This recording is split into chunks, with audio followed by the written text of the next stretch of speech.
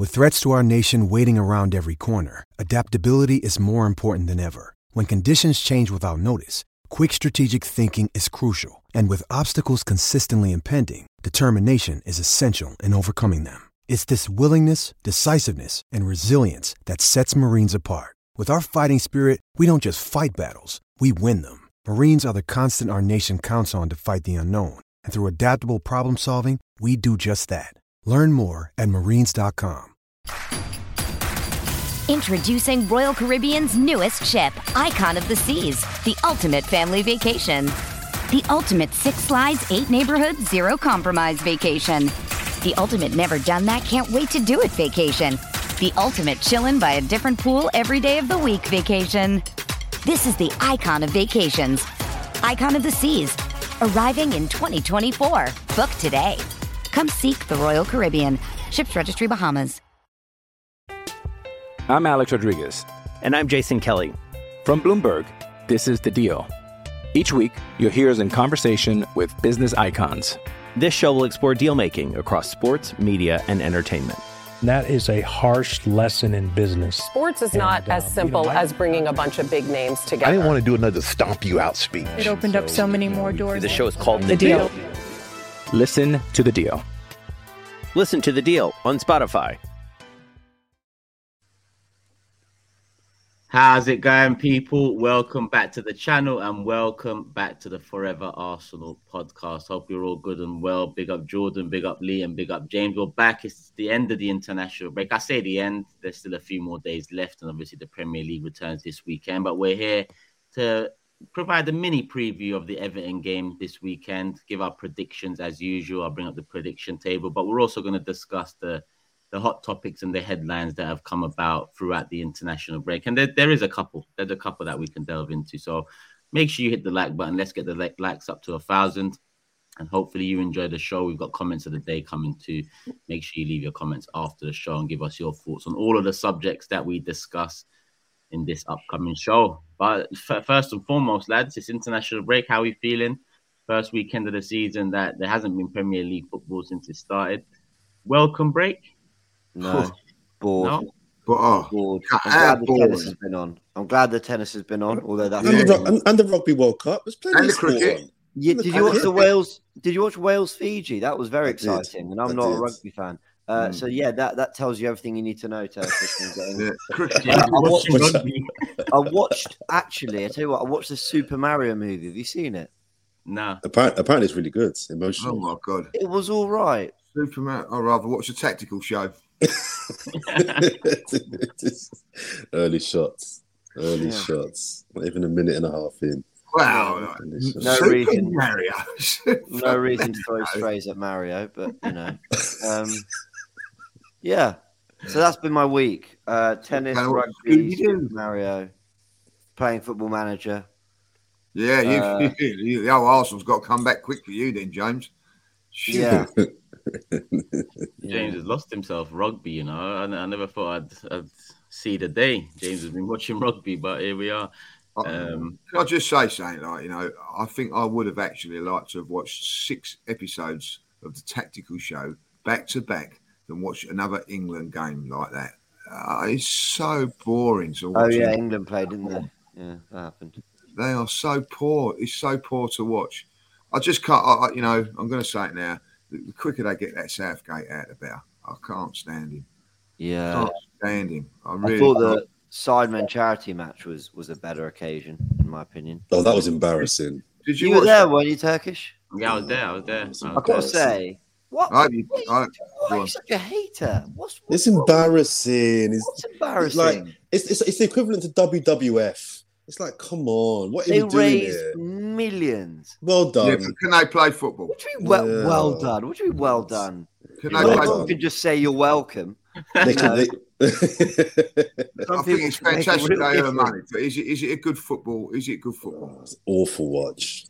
Yeah, but it's funny like that. It's a laugh. I've got to say, Bazinga running in on goal and scoring at West Ham when he's a West Ham fan, that's pretty cool. Like, I don't know what. You know what? I was there, and I was like when obviously I was offered the tickets. I went with the big 6 lot. I just thought to myself, this ain't my age group. You know, it's not Turkish. When I was there, I can't lie, for what it is and what they've put on and what they've done, and then at the end of here they've raised 2.2 million. I'm like, well done. I can only applaud it. The quality is not great, but I wasn't there for the quality, and I don't think they're there for their own quality. I think it's more about just about the event and what they've managed to create together. I think I look more fondly on it now, having been there, than I did prior to it. Prior to, I was very much like you lot, thinking, what is this stuff, man? Who really gives a shit? But so basically, it's been an awful international break. It's like always saying it's been a crap international break. No, I respect it. I thought I did some gardening as well. Yeah. Big up to Cecil pitch side, interviewing KSI. Yeah. That was the only good thing about it. And I've got to say, I'm not sure I want to see goalkeepers interviewed mid-match. That's like a regular feature. That would just have me. Can you imagine Aaron Ramsdale? I mean, he's already sort of distracted half the time. And you've got Cecil pitch side. Aaron should have done better with that effort, don't you think? You know, but anyway, so that's been my international rate. What about you, Turk? What have you been up to? You at the game? What else? Yeah, I mean, I went to the Sidemen game, done a couple of things with Big Six, that content-wise coming out. Spent time with my son. Nice. Yeah, all the good things, really. I didn't even watch the England game. I mean, I see that Eddie wasn't in the squad, so I thought, I'm not, there's nothing I want to really see here. Hopefully Eddie gets a start or minutes against, I think it's Scotland in the friendly next, which I assume he will. Otherwise, I don't think he will, Turkish, you know. Well, don't pick him then. You got a friendly coming now. There's no. If you're not going to give him minutes in this one, then you might as well have not picked him. He's on the England YouTube channel having an interview or he being part of the interviews and whatnot. Surely you get minutes in a friendly against Scotland. But we'll see. That's tomorrow, I believe. And yes, this show does come out the same day we record. So it is tomorrow. But we'll see if Eddie gets some minutes. Hopefully he does. But like I said, there has been a couple hot topics or headlines coming out around Arsenal over the last couple of weeks. The transfer window closed in the UK a couple of weeks ago on the Friday night. But the transfer window remained open in other countries, Turkey being one of them, Saudi Arabia being another, and a few others across the world. So there was still business being done. And I don't know if you can call this business being done by Arsenal because we've terminated the contract of our previous record signing, Nicolas Pepe, who came in for 72 mil in 2019. Is it 2019? He came in? Summer 2019, yeah. 29. It was 2019. Yeah, it wasn't 2018, was it? No, summer 2019. Emery's second summer. Okay, so yeah, 2019. He's gone on a free and he's signed for Trabzonspor in Turkey. I do want to delve into why we never get any good value, sometimes no value from our players. But I want to start with Nicolas Pepe because, there's much debate about his time at Arsenal. There's much debate about whether he goes into the list of top 5, top 10 flops in the Premier League era. I have, heavy expenditure spent. 72 million for Arsenal, especially at that time, was deemed wow. We've gone on to break it since, but Nicolas Pepe is no longer a gunner. Who should we start with? Jordan, let's start with you. Nicolas Pepe. Thoughts on his Arsenal career and what happened, essentially? Yeah, man. It hasn't worked out. I think it's important to note, first of all, that Nicolas Pepe is not a crap player. There's plenty of players that I will happily come on here and say he's crap. He's rubbish. He's not a rubbish player. And one of my good friends, Simeon, he watched the show as well. It was reminding me the stats actually don't look that bad across Nicolas Pepe. I think there was a lot of excitement about him because of the transfer fee. For us to spend, let's go back to that summer. For Arsenal to drop £72 million on one player. I mean, there were certain transfer windows we didn't spend that amount of money. So to do it on one player, I think there's a level of excitement and expectation that comes with that. And I just think, unfortunately, he just hasn't made the grade. I think there's an argument to suggest that it would have been maybe worthwhile keeping him just as backup to Saka, at the end of the season. But it's not worked out and he wants to go and play football. I think his biggest issue for me was that he's just very predictable. I think that became the biggest problem for Nicolas Pepe. I think he had one trick and he was very good at that one trick. But unless you're a Robin or a Mahrez, being a one-trick pony, you need something else in your locker to really kind of make it. So it's not worked out. I don't think he's one of the worst transfers of all time, but I just don't think he was good enough to be in an Arsenal team that want to achieve big things. I think what we got back for him is embarrassing, and then we're going to get on to wider cancel contracts and just kind of how these players end up leaving. But we didn't get anything back for him. Well, yeah. I just think to kind of have that outlet, not be able to get 5 mil, 10 mil, 20 mil, 15 mil, something is bad. And that's not a reflection on the player. He's worth 20 mil. I'm sure we could have sold him to someone for 20 mil, surely 15 mil. Apparently not. Well, apparently not. But on the player himself, I just think it didn't work out. And I think, the board and the guys that brought him at the time, Edu, I believe, have to take a bit of ownership on that one. It's a lot of money to throw away. But wish him the best. Didn't work out. Hopefully we learn lessons. Yeah. Lee, I mean, harsh on Pepe to say, well, go on. Yeah, a bit harsh, totally mismanaged, if I'll be honest, from start to finish. I don't think, if I'll be really honest, Emery wanted him. He made it clear that he wanted Zaha. They didn't give him Zaha, they give him Pepe, and I think it was never going to work from the word go. Let's face it, under Arteta, Kai Havertz has had more chances than him, if you'd be really honest about it, But and the reason being, it wasn't his player. He didn't spend the money on him. Didn't fancy him from the word go, for whatever reason. That's Mikel's prerogative. He didn't really rate him. I watched a couple of times. He done things, and as soon as he made a little bit of a mess up, Arteta was on his back. Get back here, get back there, and then I see he didn't do it with other players. So I just didn't think he wanted him about, and that's fair enough. And Arsenal have decided to take a hit on him. I've got to say this in Mikel's defence, that when he's gone out on loan, he's never done the business on the loans as well to really justify really returning to Arsenal or getting a transfer fee. I don't know whether he was in a bad place. You don't know with mental health and things like that. So I'd rather not comment on things like what he hasn't done. I just feel that there was a player in there. I think that some of the things that he done, but when you look at someone like Saka, you didn't really want. You have to give, I think, a little bit of credit to the management of Arsenal, is that they could have actually have said, we'll keep going with Pepe because of the transfer fee. They didn't. They looked at it and thought, we've got a prospect in Saka, and we'd rather use that than keep persevering with Pepe. If you look at it from that point of view, you can't argue, can you? Yeah, I don't think there's any arguments against it. There is, what Jordan said, whether we would have been better off keeping him as Saka backup. But you both mentioned how Arteta's used or hasn't used him since he's come in, and he's just not part of his plans. He's not interested in him as a player. And Lee, you make a great point. He's never gone on loan, set the world alight, and made Arteta, eat his decision. One other thing I remembered. I think he had a good run in the cup final, to winning the cup final. I think he played in the cup final. And his reward for that was to be replaced by Willian.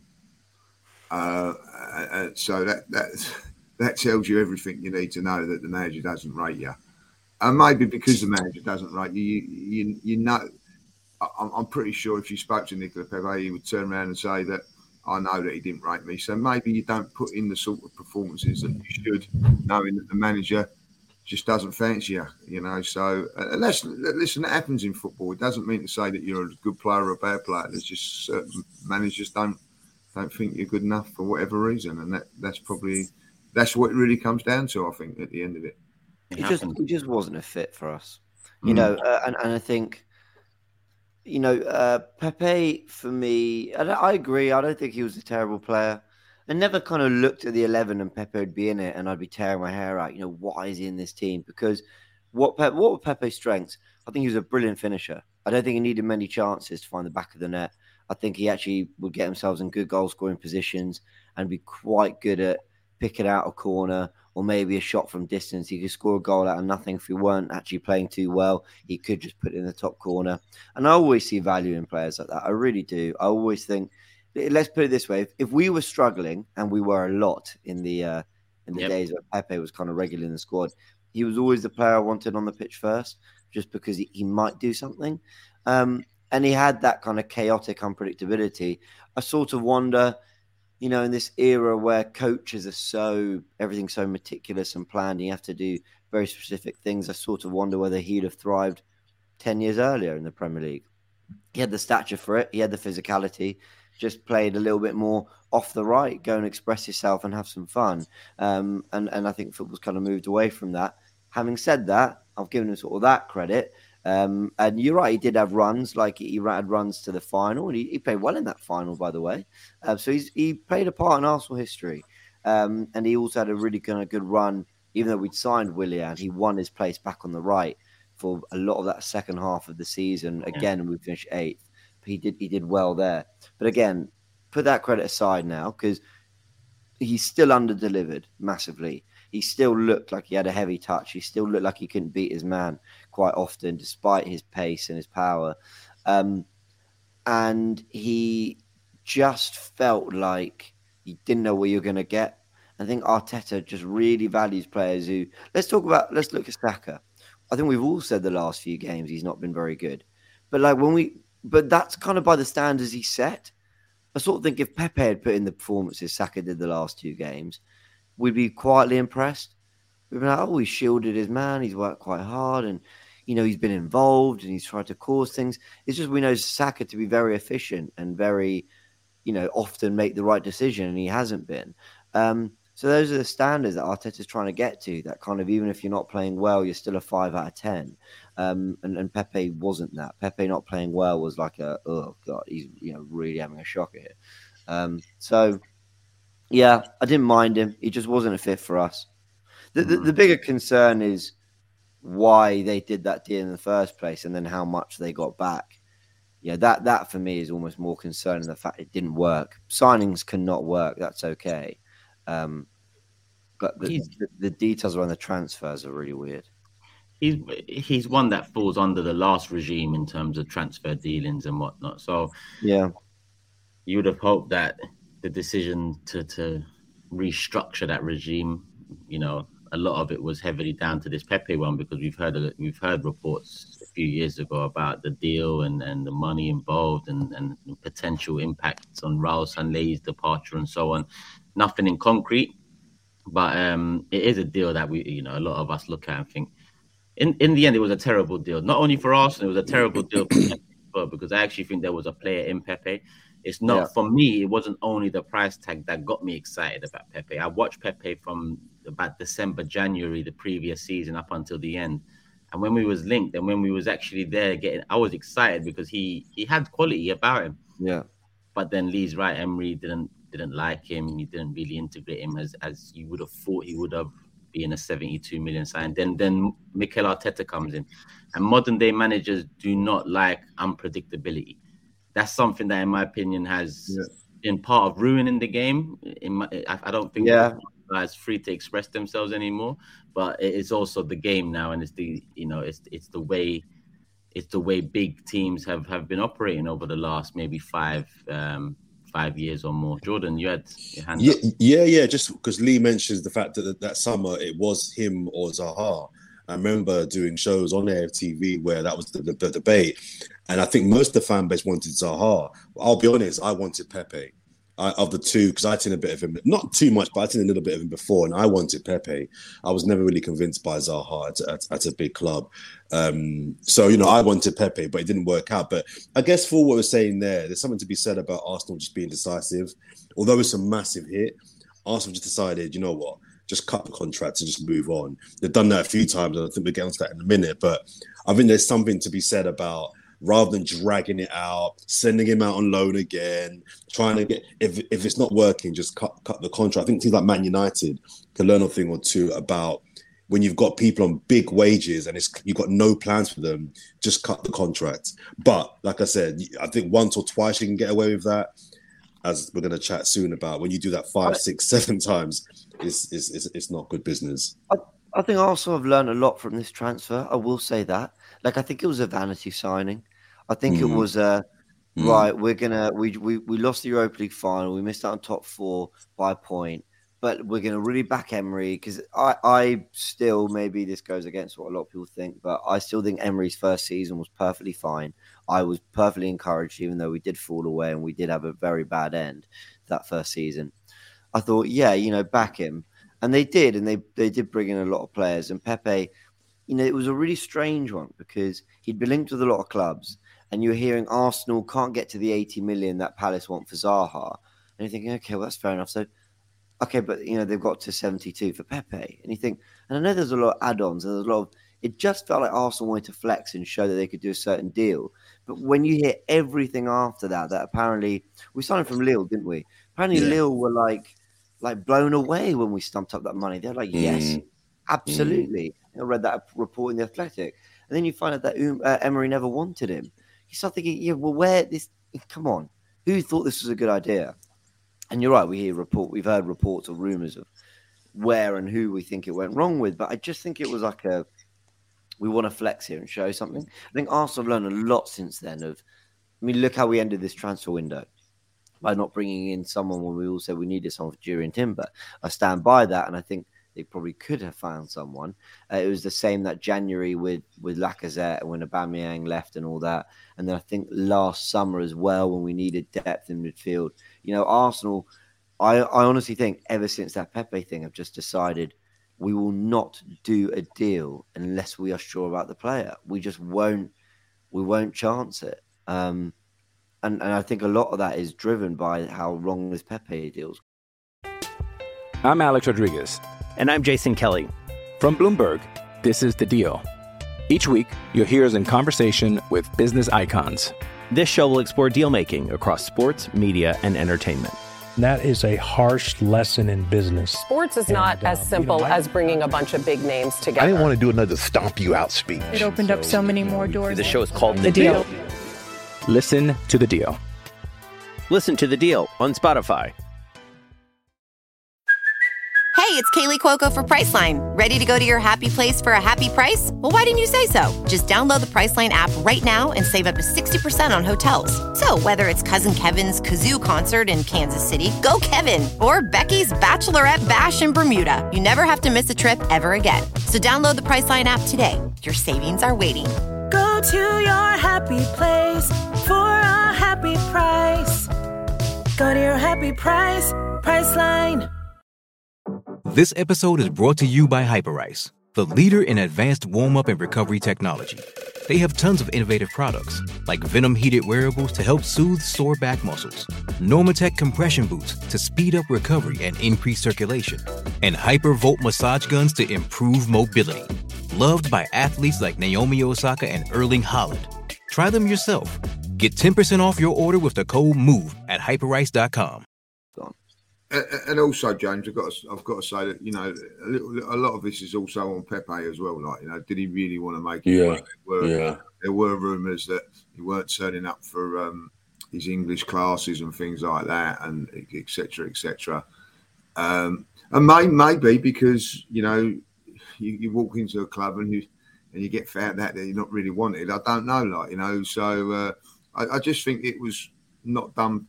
Both sides would have to take a bit of a blame on it. And I'm fascinated by James' point there as well about Arsenal learning from the Pepe deal, because I would suggest, bringing it to the present day, is the Kai Havertz deal not an example of the club potentially not learning their lessons? Now, if Arteta wanted him, and you're saying that we're all agreeing that Pepe wasn't wanted by Unai Emery, this is an example of a player that was wanted by the manager, Arteta wanting Kai Havertz. But it's a high risk. And although it was, a few million less than 72 million, it's still a lot of money to spend on a guy that, I'm backing Havertz and Arteta's backing of him. I'm with him for now. But it's still a risk. The transfer is still a risk. Do you know what I mean? So I wonder if they have... Go on, James. Sorry, I think that just speaks to how much Arteta rates him. I think what I think is difficult for us is we are all talking about the Havertz thing where at worst, we think it's going to be a flop. And at best, we're saying, well, Arteta sees something. So, it's hard for us to speak on all that with conviction. But honestly, you look at the press conferences, if Mikel Arteta showed up on this podcast, which I'm sure he's really keen to do, so let's try and make that happen. Big fan. Yeah, I've got no doubt. I bet he'd look us all and say, I love him. He said that in the press conference. I wanted him. I'm so sure about this player. I am beyond convinced. And then it's like, well, 65 million on a player, you're beyond convinced is going to be a star. Ends up not being that much. So I hope it actually works for you. It's like we're not in Arteta's mindset with the Havertz one. Yeah, I think that's the main difference is that, Emery didn't want Pepe. Arteta very much wanted Havertz, and that's probably the main difference. But listen, Pepe going removes us of the what do we do with Pepe problem that's been lingering over the club the last couple of years. That's done. He's gone. Contract terminated. Good luck to him. But the problem that remains overarching over all of this is, our problem in selling players and getting some sort of value. I mean, if I reel off a list of names, we can start with Nicolas Pepe, Hector Bellerin, Pierre-Emerick Aubameyang, Willian, Shade Kolasinac, Mkhitaryan, Socrates, Mustafi, Ozil. And to be honest, with Mkhitaryan, I'm going to throw in Sanchez in there because we lost Sanchez for nothing. That is some list. Now, listen, there's players that Willian in there and Kolasinac that I think everyone can understand very little value, if any. And the wages they were on, it was more about getting them off the books. Ozil, I think there's an argument to be had there that, the wages, the way we gave that big contract that we shot ourselves in the foot. But there's other players like Oba, who since leaving Arsenal, I think the decision's very much been justified when you look at his numbers, aside from his stint at Barcelona initially. But surely there was some value there. Surely there was some value in a Nicolas Pepe we've just talked about. It's the Sanchez stuff. We was very reactive to the situation rather than being proactive. When does this problem need to be addressed at Arsenal? Because we are spending big now, but when you look at the net spend, we're not helping ourselves out here moving forward because that will become an issue at some point. Can I go first very briefly? I think the kind of answers in your question there, Turkish, in that if you look at all those players you just listed, how many of them have gone on to do better? Or how many of them currently are doing really well? So what I mean by that is, I agree with you in the sense that some of those players you can get something for, surely. But equally, if those players have gone on to not do better, then maybe they're not as good as we think they are. Aubameyang, where is he? Is it Lyon now? Marseille? Is it Marseille? Marseille are a big club, but it's Marseille. Do you know what I mean? It's not like these guys have gone on and left us and are doing well. So you're like, well, hang on a minute. They rate them, so why couldn't we got money for those players? They're all at clubs that are either smaller than Arsenal or just having mayors. So yes, I think there's some value. We need to get better at getting some money back for those players because this is business, right? If you look at any other industry, you can't just write off assets. You can't do that. At some point, you're going to get in trouble financially. But equally, I'm looking and thinking, who's paying any money for Bellerin? Who's paying money for Kolasinac? Do you know what I mean? There must be some modelling agency or security guard firm out there that want Bellerin or Kolasinac on their books. Wow. Maybe we were looking in the wrong market. Maybe the wrong Lacazette out of that. Lacazette went for nothing as well. You could have got something for him, surely, somewhere along the line. Ramsey was another one. I'm just off the top. Ramsey prior to Arteta, there must be some. I think now in football, like that, sometimes they think the risk and reward. Like sometimes we'll keep these players because we can get to a certain position in the league or something instead of taking money for them. I don't know, and then like you get them off the wages now. I get this a lot of time. I got them off the wages. That helps us out on the fair play league or whatever. I don't really know. So, but a lot of you look back on it like maybe we was probably paying too much wages for these players. So, like when you're looking at these players, you're actually thinking, well, on top of a transfer fee, I've got to match these wages and everything like that. So that was probably hindering us. If you look at Arsenal now, they're rewarding the young players that have got a value as well. Like, so for instance, just going to pick out Saliba. You know that if you're going to get Saliba, you're getting a very, very good player, but he's on very, very good money, but he's not on the Ozil and Aubameyang sort of wages at this moment in time. So I do think Arsenal have learned. And if you look at all of those players there, and I'm not sticking up for Edu and Arteta, none of them are their signings. I think Willian was on that list, but he was a free transfer. Do you know what I mean? It's not like we paid anything for him. So when you look at all of those players back in the day, how much would you have actually got from? Not a lot, but now look at how much all the players are worth. There's certainly a lot of value now at the club. Do you know, like if you say like, we need to fund someone to get this player, I don't think you could have funded anybody to do it. Like, we've had to really take a few hits because it's been poorly managed by whoever you have to say. I don't think it's all down to Arsene Wenger. It's people behind the scenes as well. But now I look at it now. I think if you was to say, right, well, we need to sell someone, just say that we had to. Well, you can take your pick from 5, 6, 7, 8. Where back in the day there weren't any. I find it fascinating. I find it fascinating, the whole why do we struggle to sell so much where it seems like others are better at it. Liverpool have been very good at selling over the years. I'm not sure how much they've done the last few years. Chelsea, the example. I've got Chelsea players here that have left kind of very recently. You've got Kai Havertz, obviously, 65 million we paid. Mason Mount around 65 million. Kovacic went for nearly 30. Koulibaly's in there. Those are kind of the main transfer fees they recruit. Christian Pulisic.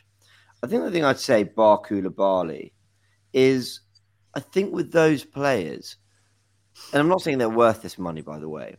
I think with those players, they feel salvageable in that they're still young. Yeah, they've still got a lot to give, and they probably feel like they're worth a go. Whereas who's sitting there thinking, yeah, there's more in Willian. It turns out Fulham did, and actually, he did all right. Yeah, but you know what I mean. Bellerin has gone to where did he went to Betis, Barcelona, and Sporting. So none of them have wanted to keep him long term. Özil, I think, even though Özil actually, when he came in under Arteta, actually played some very decent football. I mean, again, look at how it's gone since. He's clearly not at that level anymore. And so there's two things for me. There's we're not selling players at an age that are. It makes people think, yeah, they're worth a go. They can still get better. There's still plenty of development there. I think the other thing, though, is that Arteta and Arsenal have made their stance on a lot of these players very public. Aubameyang dropped, out the squad. We'd rather you train away. Your influence is that bad. We'd rather you just away. So you're never going to command a fee for a player that clubs are looking at going, yeah, but you literally do not want him. But to be fair, James, sorry to cut you, but Chelsea and Lukaku is the equivalent. I bet you Chelsea get a fee for him. I know he's on loan at Rome at the moment. I bet you Chelsea get a fee for him. Well, you say that, okay, but let me just on that point, right? Socrates was another. He was left out of pretty much all the squads. Kolasinac, I can't remember his situation.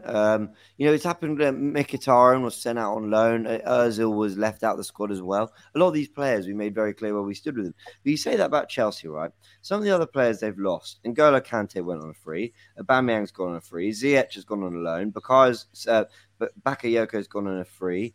Fofana on loan. What else have we got? Lewis Hall on loan. Okay, but they're going to get 35 million. Cesar Azpilicueta on a free.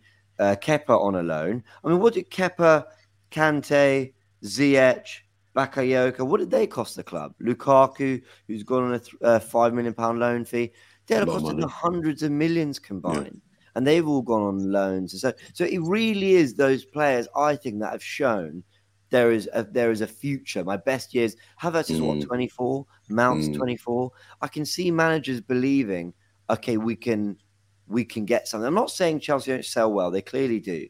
They still got 20 million somehow for Koulibaly, but he came in for 40 something, I think. So you know, I'll be surprised. I'll be very surprised. Really? Yeah, because I think he's on such massive wages, Jordan. I think that's the thing there. Like, you know, I think it's 3 years now since he's signed, and he's been on loan for 3 years. This is his third year on loan. You know, they're not actually putting him on loan to make him better or take him off the books for Chelsea. Yeah, they're getting him off the books. You know what I mean? Like, you know, and I'll be very, very surprised. You know what I mean? Because, you know, you're paying a lot in wages and all that, like, you know, and obviously these teams are like Juventus. I think has he got the Juventus now? I think Roma. Oh, Roma. Right, Juventus were in for a minute. You know, Juventus can't afford the fee. They may, but you know, can afford the wages, but they can't afford the fee. When I look at Chelsea, I mean, you're right. They've cut off big contracts and big players coming in for big fees, but they offset that by continually spending for two. With us, I think this is the first time we're back at the big table, let's say.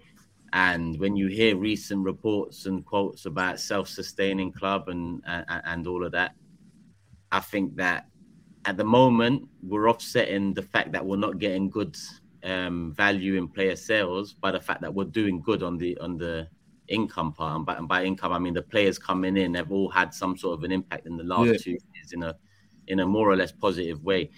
If that, like for example, if the Havertz one turns out to be the make or break, or the big one this year that either takes us to first from second or takes us back to fourth from second, then I'll be looking more into, well, listen, okay, you wanted Havertz, but what more could we have done? We could have sold these players for a bit more and got a bit more money into, you know, offset that risk in Havertz, or we could have, you know, covered our backs with the Timber injury. You know, I just feel like eventually with Arsenal, there's going to come a time where we're looking at player sales more than Chelsea fans would, because they're just used to spending so much money. Also, I think it's a circle as well. Like, you know, like, and I mean this with Liverpool. We were talking about Liverpool sold really well at one stage, you know. But I'm just off the top of my head, Oxlade-Chamberlain's gone for nothing. Firmino's gone for nothing. Like, you know, Keita's gone for nothing. Yeah, like, you know, the players, they age and they've done very well. Jordan Henderson, another one, like, you know what I mean? They do a, you know, they stay for 4, 5, 6 years, and then their sell-on value diminishes. You know what I mean? So, yeah, I mean, with Liverpool, they did get a good worth out. Yeah, they got some good deals along the way as well. I'm just saying, I just think it's a circle. I'm not sure. I also think just two final points for me. I think it's about where the money is, right? All the money's in the Prem. So a lot of the transfers that we've listed off between Chelsea and Liverpool, funnily enough, have gone to Saudi Arabia. There's not a lot of money in Italy. There's not a lot of money in Spain. Who's paying, going back to Arsenal, who's going to pay in Spain 15 mil for Bellerin? Who in France is going to pay 20 million for Lacazette? The money's just not there to kind of make those kind of investments. So I think where is the actual money to buy these players?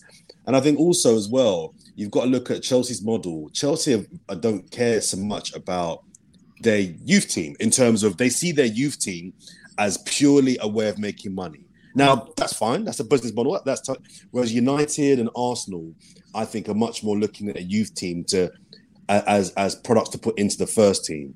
So Chelsea will happily make profit on a Mount or a Tomori or a who else has gone out recently? There's another Chelsea youngster that's gone out. Hall gone out. Who? Hall, like the left back. Yeah. They're much more comfortable in making profit on those players, whereas Eddie Nketiah, unless we get a bid for 35, 40 mil, we ain't letting Nketiah go. We don't see that as a business, as a business model. We see it as, no, we're training Eddie Nketiah up to be Arsenal's first team striker. Whereas Chelsea are like, great, if they score 25 goals for us, brilliant. But actually, it's pure profit. If we can get 40 mil off a youth product, happy day. So I think it's also about what your business model is. Yeah. Yeah, people, let us know your thoughts on Nicolas Pepe in the comment section and our transfer dealings in general, especially regarding player sales and you know the need to turn that around. hit the like button. Let's make sure we're on 1,000. We've already passed the half an hour mark, and we're going to keep it moving into something that I should have potentially done at the start of the season, because there was 4 games leading up to the first international break. But really, when I look back at those 4 games, if I was to ask the panel at the start of the season, what do you want out of the first 4 points wise, I'm pretty sure it would have been 12 out of 12. And the bare minimum, I'm pretty sure everyone would have said 10 points out of 12. We did the bare minimum. We got 10 points out of 12. But we've got another 4 fixtures in the Premier League now from now until the next international break, which starts, I believe, the 9th of October, if I'm not mistaken. And those 4 Premier League games are Everton away, Tottenham at home, Bournemouth away, and Man City at home. So we've got 2 big 6 fixtures there at the Emirates, and we've got 2 away days, Everton and Bournemouth. So now I'll pose the question, what should we be getting out of those 4? And what is the bare minimum? Jordan, let's start with you. What should we get? Yeah. Versus what I think we'll get. What we should get.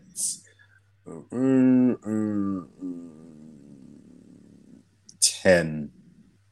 10 out of 12 from the next 4. That's what we should get. What's the bare minimum out of those 4 that you think is acceptable moving into the next international break? The bare minimum is 7. 7. 7 is a bare minimum. That's quite low. 7. Okay. Lee, what should we be getting in the next 4? I think when you look at those fixtures, you're looking at getting 10 at the 10 minimum. What I say with that is that you've got Everton away, who are in the bottom 3 at this moment in time. Tottenham at home, we're at home. Bournemouth away. You know, if you're going to go for titles and top 4, you've got to win at Bournemouth. And then Manchester City at home is a home game. You know, one where I expect us to really go it. I think you've also got then to put into the fact that we've got Champions League games in the middle of that, so it doesn't look as quite as clear cut with those 4 games. Obviously, we've got to travel to we're at home in the first game, aren't we? Yeah. Before we play Spurs, so we're actually playing on the Wednesday. Spurs have got a nice rest during that week, and then of course I think then we've got to go to France before we play Manchester City, where Manchester City are, you know, used to the way it's playing and all that. But I think Arsenal have got to get, you know, like I think 7 would be a disaster, because that means you're losing to points on the big guns. Spurs' next few games is quite favourable. Manchester City's next 4 games are quite favourable up until they play us. So, you know, dropping of the points now, we could be 6, 7, 8 points if that's the case, away from Manchester City. Too much. So I think that, you know, tough games, don't get me wrong. Everton away, we know what that's going to be like. You know, I'm not looking forward to that because it's going to be tough. But come on, I've watched them in the last few games. They're toothless. They haven't looked like scoring that many goals. So they're grabbing 3 against us. Say again? They're grabbing 3 against us. Yeah, that's you know, I do think that we're a different kettle of fish away from home defensively. Right. So I'm looking at 2 tough games against Bournemouth and Everton. But come on, you've got to be looking to win them, and then you've got 2 games at home against big guns. And so what is it? What should we be getting? 10, and what's the bare minimum? 10 and 10. 10 and 10. Yeah, 10 and 10 I honestly think like if we've got any real anything about us, we should be getting maximum points, because take away the two away games, we should be winning those 2 away games. Just forget about that. They should be like, you know, yes, bang bang, and then you've got Manchester City and Tottenham, 2 tough games. But I tell you what, if they're away from home, it's a different kettle of fish. We'd be looking and going, I'll take a point there and a point there. You know, but we're at home. We've got to win our home games. We've got to be ruthless at home. And, you know, I do think home advantage in the North London derby is. Does Monday at the office feel like a storm? Not with Microsoft Copilot. That feeling when Copilot gets everyone up to speed instantly? It's sunny again. When Copilot simplifies complex data so your teams can act, that sun's shining on a beach. And when Copilot uncovers hidden insights, you're on that beach with your people, and you find buried treasure. That's Microsoft Copilot. Learn more at Microsoft.com/AI for all. It's only a kick, a jump, a block. It's only a serve. It's only a tackle, a run. It's only for the fans. After all, it's only pressure. You got this. Adidas.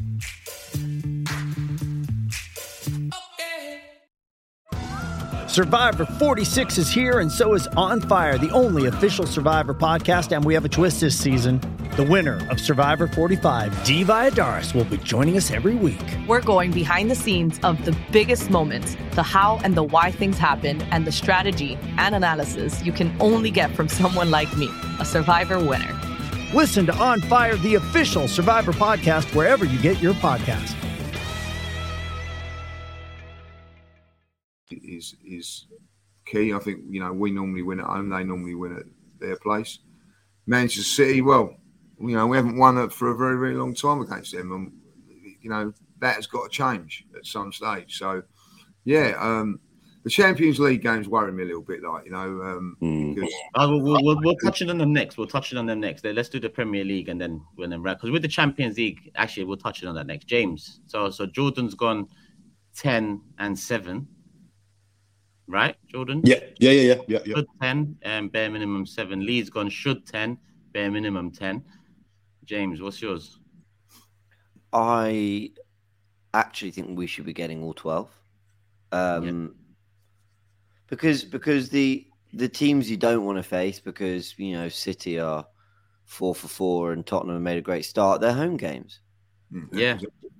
So let's do it. I mean, in my word, I go into games, hopeful Sheffield United might nick something off City, so I should be absolutely hopeful that we can do the job at home. And I know that's crazy because we've lost however many in a row in the league. So, a City fan hearing this probably think you delusional idiot. You lot haven't beaten us in years. How can you think you should? But because that's why you spent 100 million on Declan Rice. That's why we spent 200 million pounds on players, and that's why we were understanding of last season, a younger squad, facing that pressure, and now sure, you've learned from it. Man City, and look, it might be different. That'll be game week 8, so it might be different then. At the moment we've only seen 4 weeks of Premier League action, but I don't think they look spectacular. I don't think they look near their best. I think they look incredibly efficient. I'll give them that. But I don't think they look near their best, scintillating best. And in that Community Shield, where everyone wanted to say, oh, City aren't up to speed, and then they go win 4 in a row, I thought we did well to nullify them, have spells where we were on the ball and all that and play. And, you saw the two teams took it vaguely seriously on the day. And I just think at home, I want to see us do a similar thing, have spells where we have the ball, where we're causing them problems. We've got the firepower to do it. The away games, awkward, because I think Bournemouth are actually going to prove a very good team. Well, I think they're going to have a good season. And I think Everton is just awkward, right? It's a matchup. What's the boxing phrase? Styles make fights or whatever. Like, who doesn't want to see a Mikel Arteta trying to play, all this sort of nice, wonderful football against Sean Dyche, who's going to try and sort of do us physically, and he's good on the counter and he floods the midfield and they've got target men up top. That's exactly the kind of thing I could see us struggling with, but get through it. Brentford play a similar style against us, and we went and won 3-0 last season. So I want to see Arsenal play. They've got answers to this.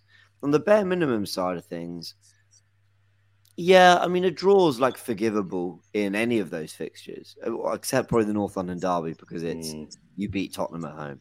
But largely, if you're forgetting that bit, you just look at the teams or where they are. It's by forgivable, I mean, if it's the one draw and you win the other 3, I think we're sitting here after game week 8 going, you know what? Not a bad shift. 8 games, 6 wins, 2 draws, not the end of the world at all. But I just think it still feels like that should be not sure. Man City, do you all feel like we should be winning it? Or do you think it's still too early to be saying, or do you think it's too delusional? I actually agree with you on that. As much as people are going to listen to it and say, "Oh, you're raising expectation. You're going to be the first to moan about it when it doesn't." The facts of the matter are, we finished second last season. We spent 180 million into the midfield, buying one of England's, best up and coming players in Declan Rice, and Manchester City, they've won 4 out of 4, but like you said, they haven't looked their scintillating best, and we're at the Emirates. So, all things considered, surely it's about time that we think we should be beating Man City at the Emirates, and the bare minimum would be a draw. So for me, it should be getting 12 points out of the next 4, and the bare minimum 10. Yeah, I can't remember. I think my bare minimum was 10 as well. Yeah. I just Tottenham keep beating them, don't they? Tottenham keep beating them with their ground, and Liverpool, even when they weren't winning titles, and they did it when they did win a title, but even when they weren't, they were at least going, "Yeah, you're not going to have it easy at Anfield." Last year, Man City went to Liverpool in bad form and lost 1-0. When are we going to find a way? When are we? Yeah, United always once one game a season, except for I think 2 years ago. United have always, even if they lose the Old Trafford game, they find a way to kind of con themselves a win at the Etihad. We need to absolutely find something, something that makes you just, in a weird way, I'd almost rather, if it is 10, I'd almost rather we drew at Everton but beat City. I think psychologically we need that more. Mm-hmm. And I really believe they can do it. I genuinely believe they can beat Man City. I think we've got the tools to do it. Yeah, I mean, hopefully we have the tools. Finishing second and spending the money we've spent. You'd think at least our expectations in the fixture raise. And listen, we can't be dropping points. Sorry, but I expect Arsenal to win every home game. I know that sometimes it doesn't happen, but I expect Arsenal to win every home game. Yeah. That's where it's got me now, and went from last season and all that. I expected us to beat Manchester United because we was at home, not because I think that we was a better team or not like that. It's because we're at home. I expect to beat Tottenham because we're at home. If we're playing Tottenham away, I never expect us to beat Tottenham away. I take the draw, You hope. And go from it. Manchester City's a different one. I get that. There's scars there. It's a different thing. But I'm going to be really honest, guys. I'm really, really honest. If we go to Manchester City at home and lose, I'll be massively disappointed. I'm not going to be going, "Oh, well, we played well and all that." If we get a draw against them, so be it. But I don't want us losing to Manchester City at home. No more.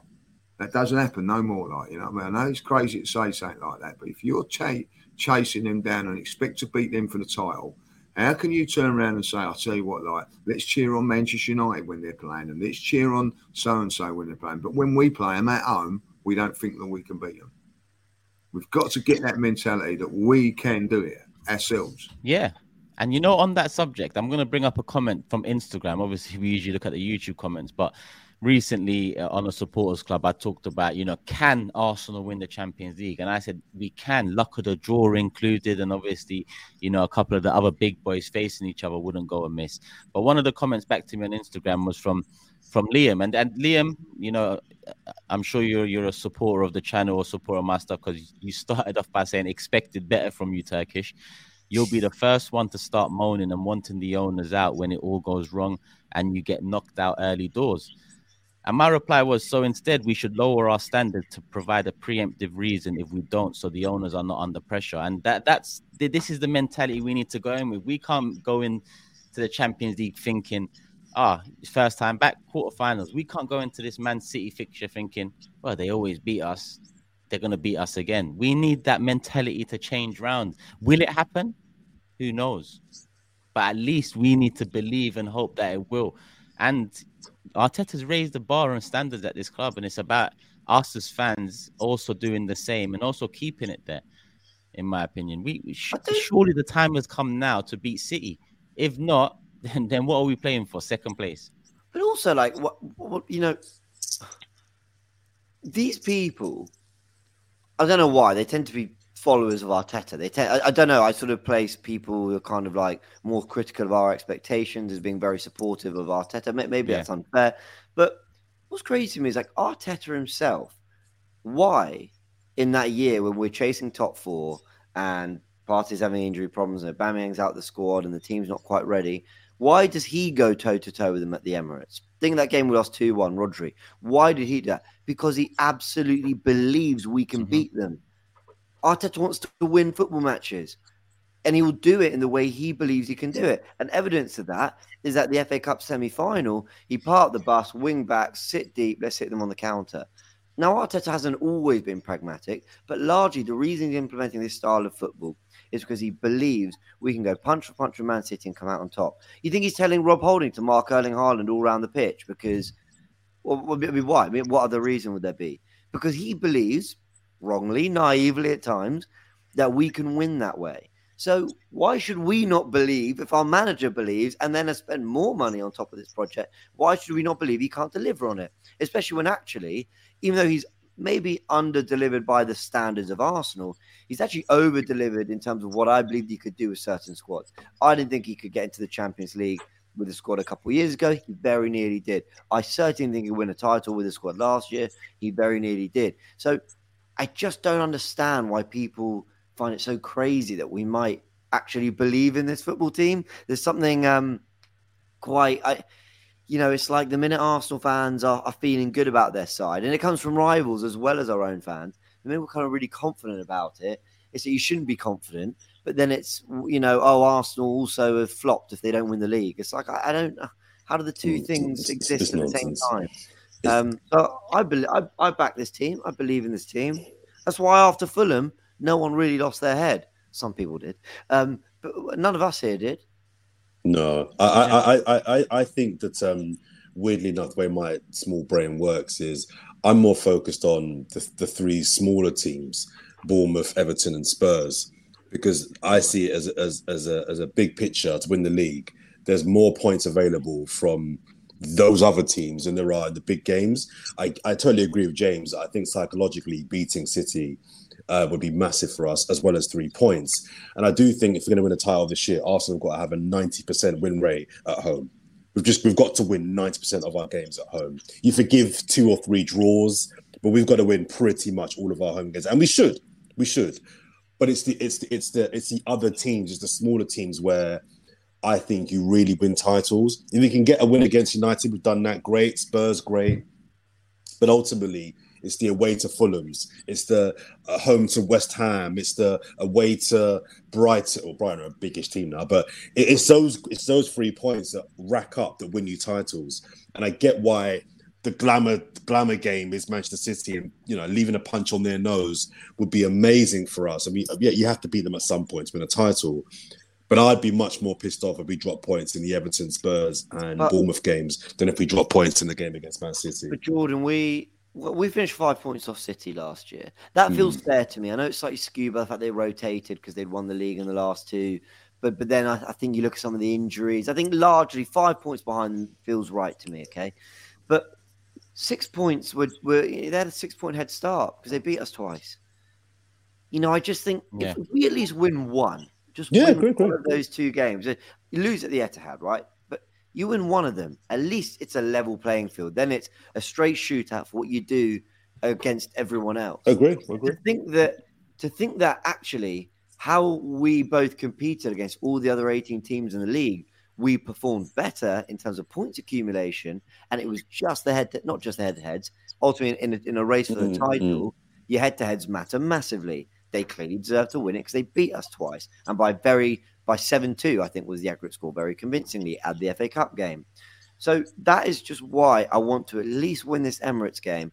And then actually, even though this might be a bad mentality, and I know we can win at the Etihad. If you lose the away game there, then I could just forgive it. Just at least have it a straight shootout for the rest of the points. Agree. Yeah, I think we can beat them, and I want to beat them at home. And I think that we can't go into that game thinking, oh, it's Man City, just lay down and die. Of course not. But I look at the league as a 38-game thing rather than just a beat Man City thing. And the 3 small. Right. And to be honest with you, when you said that, you raised a good point because we are going to move on now. But before we do, I just want to say, leading up to both Man City fixtures last season, we pretty much crumbled in the 2-3 games leading up to it. Oh, because you're right. Like we took our eye off the ball. So this season, make sure you get the job done against these teams. because it's Manchester City before the international break next. Similar to the way we done United and went into the international break, heads held high. It's our chance to do that against City. But let's make sure we go into City with 9 points out of 9, Lee. Yeah, no, that's a great point. And I think that's where the other games like Champions League games will benefit us.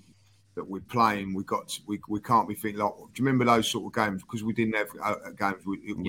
We had a week to think about it. Yeah. This time around, we're not going to have that. We're going to be bosh. So I don't think we can keep an eye so much on that Manchester City game because we're going to have too many games coming up. So I think that would be a benefit to us. It's a great point you raised, Turkish. I'd like to think the players aren't as arse about it because they just played Man City at Wembley. So they've got that whole, we've got 90 minutes against them. We're showing to be competitive, however important people think the Community Shield game is and all that. But there are so many other things to look forward to, from the trip to Goodison to the return of the Champions League to a North London derby.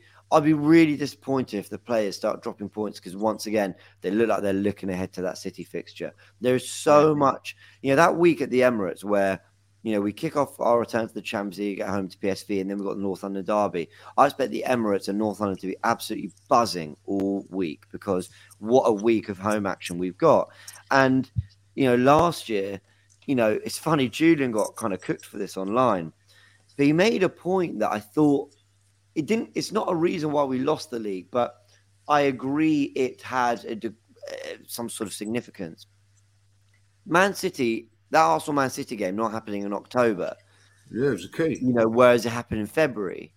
I think it makes a difference. We would much rather have had that in October where we were flying. They just, I think, drew at somewhere. I can't remember where he said they just drew Copenhagen. I can't remember. I might have got that wrong. And they weren't looking at their very best. And we didn't have that, can they do it? Can they really win the title pressure? Once it came around, the two fixtures were in crunch time. It was, you're in your final 3-4 months of the season. Now, I'm not making an excuse, but what I'm saying, Jordan, is it added such a weight of, that's it. You played 23 games now. Can you do it? Show us you can do it. This is coming at a point where we're in the season, lads. There's a lot of football to be played. This is Man City. Give it your all. But, I don't think it's got that same feeling. Sorry, I know we're going to move on to just on that. I've heard that rationale put forward before, and I get it, but I disagree because if you'd have had City when we were meant to have them, and you'd have lost that game, who's to say we would have gone on to have the not spiraled out of control? So if you'd have said to me, Jordan, you can have Manchester City twice in the second half of the season, I'd probably take that because what I'm thinking then is we can accumulate all those points. By the time you get to that first game against City, you're in the title race. You play them early when you're meant to play them in, say, November, lose that game, you draw the next game, you win, you draw, and then the second game against City becomes irrelevant. Whereas what we had last year, I think actually worked in our favour because we swerved City the first time round, we was allowed to accumulate all those points. So by the time we got to the City game, that game meant something. Yeah. Whereas if it had been beaten by City the first time, the game might have been irrelevant. Come the second fixture. Do you know what I mean? See it both ways. That's fair. You're both right. Do you know what is a good thing though, guys? And it really is now. I like last season before that, when the fixtures come out, I used to look at when we got Tottenham, when we got Boxing Day. This season, I looked at it when we got Man City. Yeah. And that's how things have changed now. So when you say about expectations and all that, whether you like it or not, our expectations are changing because of the success of the team and all that. I've never looked for Manchester City's results or performances, or certainly not looked at when we got Manchester City. But that was the first thing I'd done. I looked at, we got them at home early and we got them in May. I think it's March. We've got end of March. I think we've got them in away from home. You don't do that. So you look at the first fixture, you look at this and that. Tottenham you always look at because it's ingrained in you. All of a sudden, years ago, it was when we got Man United. I actually looked for Man United before I used to look for Spurs. Yeah, it's turning back that sort of way now. Manchester City now is a massive game for us. Why? Because we feel that we can compete with them. I'm not saying we're going to beat them, but we feel that we can compete with them. In a word, guys, is it good or bad that we've got City so early? Good. And at home. I think so too. I agree. And at home as well. Test us. I'm not trying to. And also with the Champions League at the same time, they're involved in it as well as us. So I think it's good. Because we've overrun a little bit with the conversation on the Premier League and Man City and the fixtures we've got next 4. People, give us your should out of 12 points and give us the bare minimum out of 12 points. But PSV at home, Lens away, that's the 2 Champions League fixtures before the next international break. 6 out of 6 points. I'm not even going to go around and ask anyone else unless anyone has an argument against that. 6 out of 6 is the expectation. 6 out of 6 is the bare minimum. Cool. Next up, Everton away. And amongst Everton away, Thomas Partey's out for the next, maybe 4 weeks now, because it was 6 weeks at the start of the international break.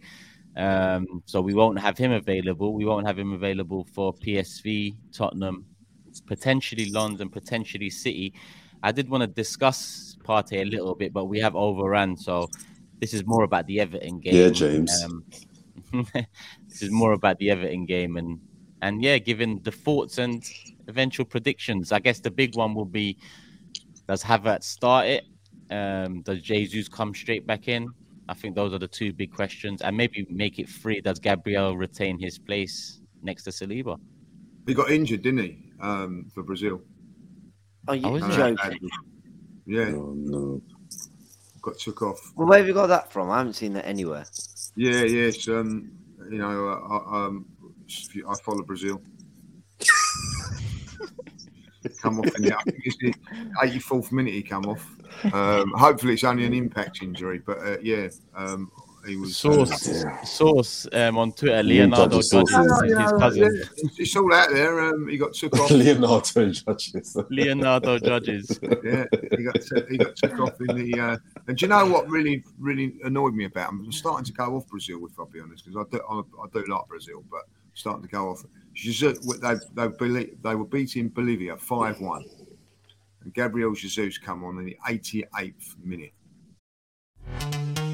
This episode is brought to you by Pepsi Wild Cherry. Pepsi Wild Cherry is bursting with delicious cherry flavor and a sweet, crisp taste that gives you more to go wild for. Getting wild may look different these days, but whether it's opting for a solo Friday binge watch or a big night out, everyone can indulge in their wild side with Pepsi Wild Cherry.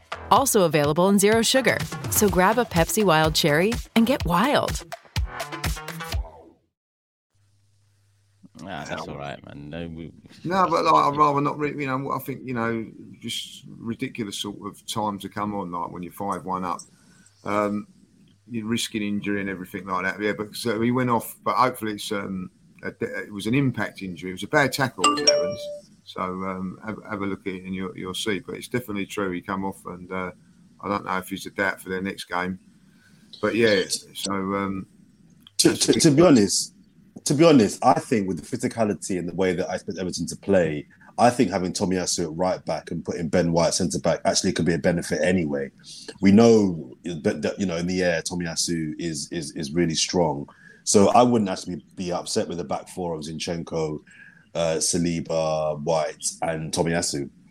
That's the back 4 that I'd probably. I've just looked it up. That so they think it's an impact injury, and there's pictures of him in training since. So I think. Oh, there is. I've been training since. Well, that's what Twitter's telling me. Well, you believe everything on Twitter. Well, I'm not believing. You believe Twitter and don't believe me. He's had to look it up, guys. You know what I mean? Very hard. He respects the viewers. But yeah, I mean, listen, with Everton as well. I mean, come on. I've seen them this season, and really, we should be rolling them over. Well, we've said that before, Turkish. I think we all predicted the Everton win last year in terms of beating them last year, and we lost. So we can't be arrogant and be thinking on paper it's 3 points. You're going for a title, you beat Everton straight. But we've said this before. Look, prediction time then. Prediction time. Yeah, nice little before prediction time. Drum roll, please. Oh, jeez. You actually did it. Give the viewers what they want. As painful as it is, give them. You don't win trophies at this time of season. You should know. That's right. If anyone knows that, it's the Champ League. But yeah, we will keep it moving. That's the champ. You know, the champ. I got 2 belts on. We need forever Arsenal belts. I want to do a show with 2 belts like this, like fucking Triple H back in the day. People, the prediction table hasn't changed. I'm sure you know what it is, even on audio platforms. I'm top 8 points, Jordan second 5 points, James and Leon 3 points each. It's still very early days, only 4 games played and 4 games predicted. So it's still going to be a lot of change. And as always, we go from top to bottom in order of predictions. I'm going first. And I'm going to go Arsenal.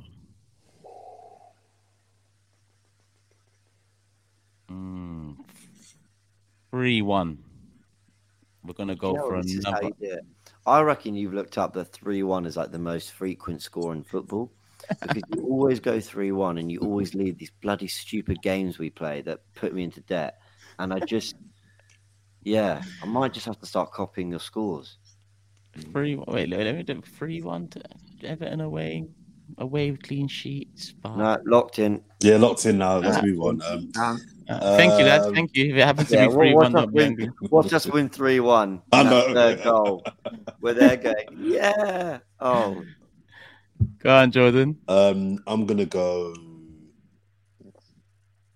2-0. 2-0. 2 late goals. 2-0. James.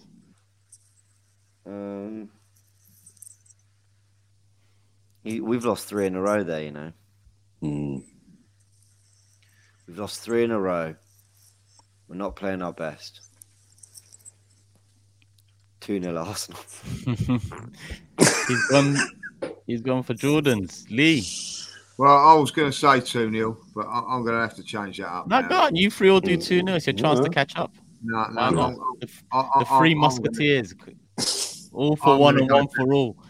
I'm going to go better than that. I think that this is going to be a drubbing, so I'm going to go 3-0.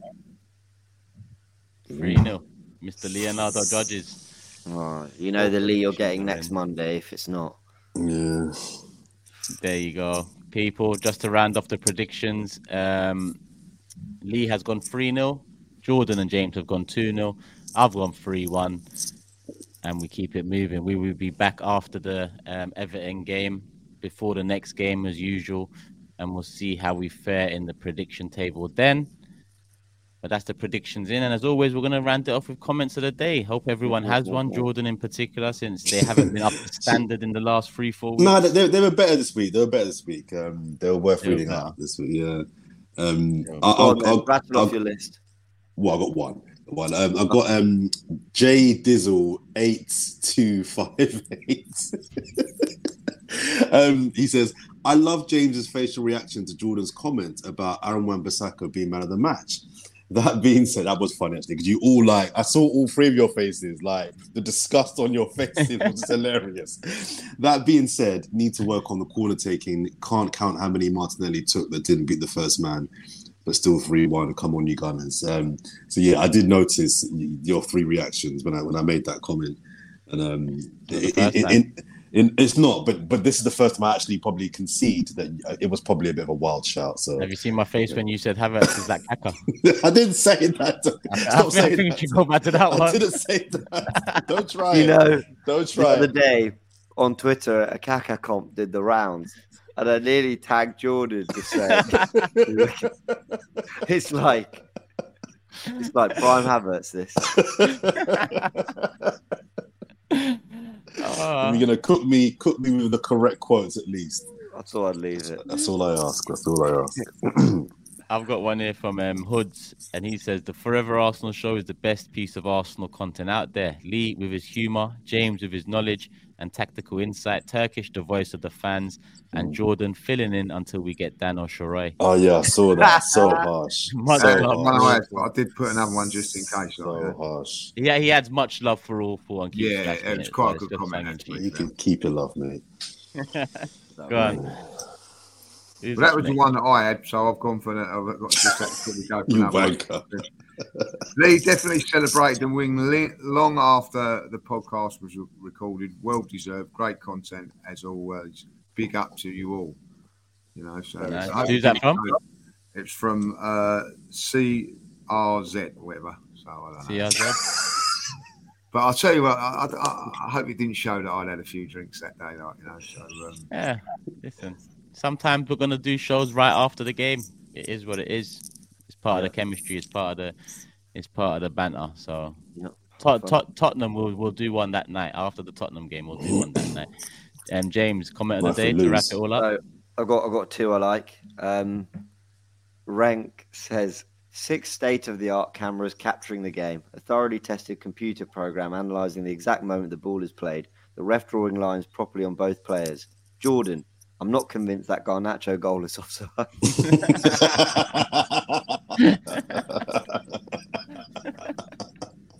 Do better, man. That's all I ask. Spot on. 6 state-of-the-art cameras. It's not enough. Thoroughly tested computer program is just genius. What a comment. And then Matty says hello. Arteta's next team talk. If you're not playing well, just score a couple of foggy goals. Yeah, the fucking end of it. You come out with some gems, Jordan. Those comments are brilliant. You just come out with some amazing, if you're not playing well. I don't know why I said that. I don't know why I said that, because it was obvious that what Lee was trying to, work hard. It is a logical thing to say. Do you know what, though? And I'm being real, because I was thinking about that comment the other day. Even at any sort of football, if you do score a goal, it then half masks 1,000 sins. Yeah. It masks 1,000 sins. That's what I'm talking about. Yeah, but it's not a go-to tactic, is it? It's not. I'm struggling in game. Let me get a goal. No, it's it's not. It's a sort of Channel 4 comment, really. But, there's no need for that. There's no need for that. Ever since England have gone to Channel 4, it's gone crap. You know what I mean? We won't go into that. Profession now. So, but it's such a good comment, really. A goal does cover up 1,000 things, and right. If Havertz scores on I'll tell you what, if Havertz scores on Sunday against Everton, there'd be less criticism for him than and he has exactly the same game. I think he will score. Oh yeah. I think he will score. There'll be less people going for him because he scored. It's just a funny situation. We just need him to choose to score, and then everything. Yeah, just decide. Everything will be all right. I'm having a Don't worry about his work rate. Anything else, he's just got to score. I ain't playing well. Let me get at the end of this. Put it in the back of the net. He's gonna score. Watch, he's gonna score. Judging by what happened with Germany recently in Japan and Havertz's performance, Did you see the player ratings on? Yeah, dude. No, but I read that thinking, because Havertz got a 6 and a load of them got 4s and 5s, and I read it thinking, you know what? Fair play, Kai. At least you've put in the shift here. Good on you. Everyone. Fair enough. You've done your bit. Your team's lost 4-1, but you led the line well. Turns out that actually one is good, and the closer to 10 is bad. I thought, oh no, 6. Their 6 is equivalent to our 1. Yeah, so Havertz essentially got a 1 out of 10 for Germany. He's not going for our Kai at the moment, are they? But they will. They'll turn. They will. Come on, Kai. Come on. I believe in you. I've been wearing the AFTV merch, the King Kai top, so I'm doing my bit. Come on. Yeah. Yeah, something like that, Kai. Just fucking put it in the back of the net, mate. Just score a goal, mate. Just put it in the back of the net, and I'll give you a 7. Just put it in the back of the net. He'll probably score and then get sent off 2 minutes later. You have to put a mocker on it, don't you? Then you know he's coming out in you days. He'll score and get a red. All right, listen, we're going to wrap it up here. We've made our predictions. Make sure you make yours in the comment section below, people. I know there's still a little while before the game, but we're here to start off the week. So hit the like button, make sure you subscribe, put the notification bell on, and make sure you leave your comments, people, because we do go through the comment section. We reply to a fair few, and obviously we pick our favorites for comments of the day every show, every week. And yeah, we're back.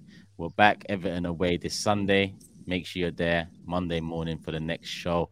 Love for the love, people. We're at Sports Social Podcast Network.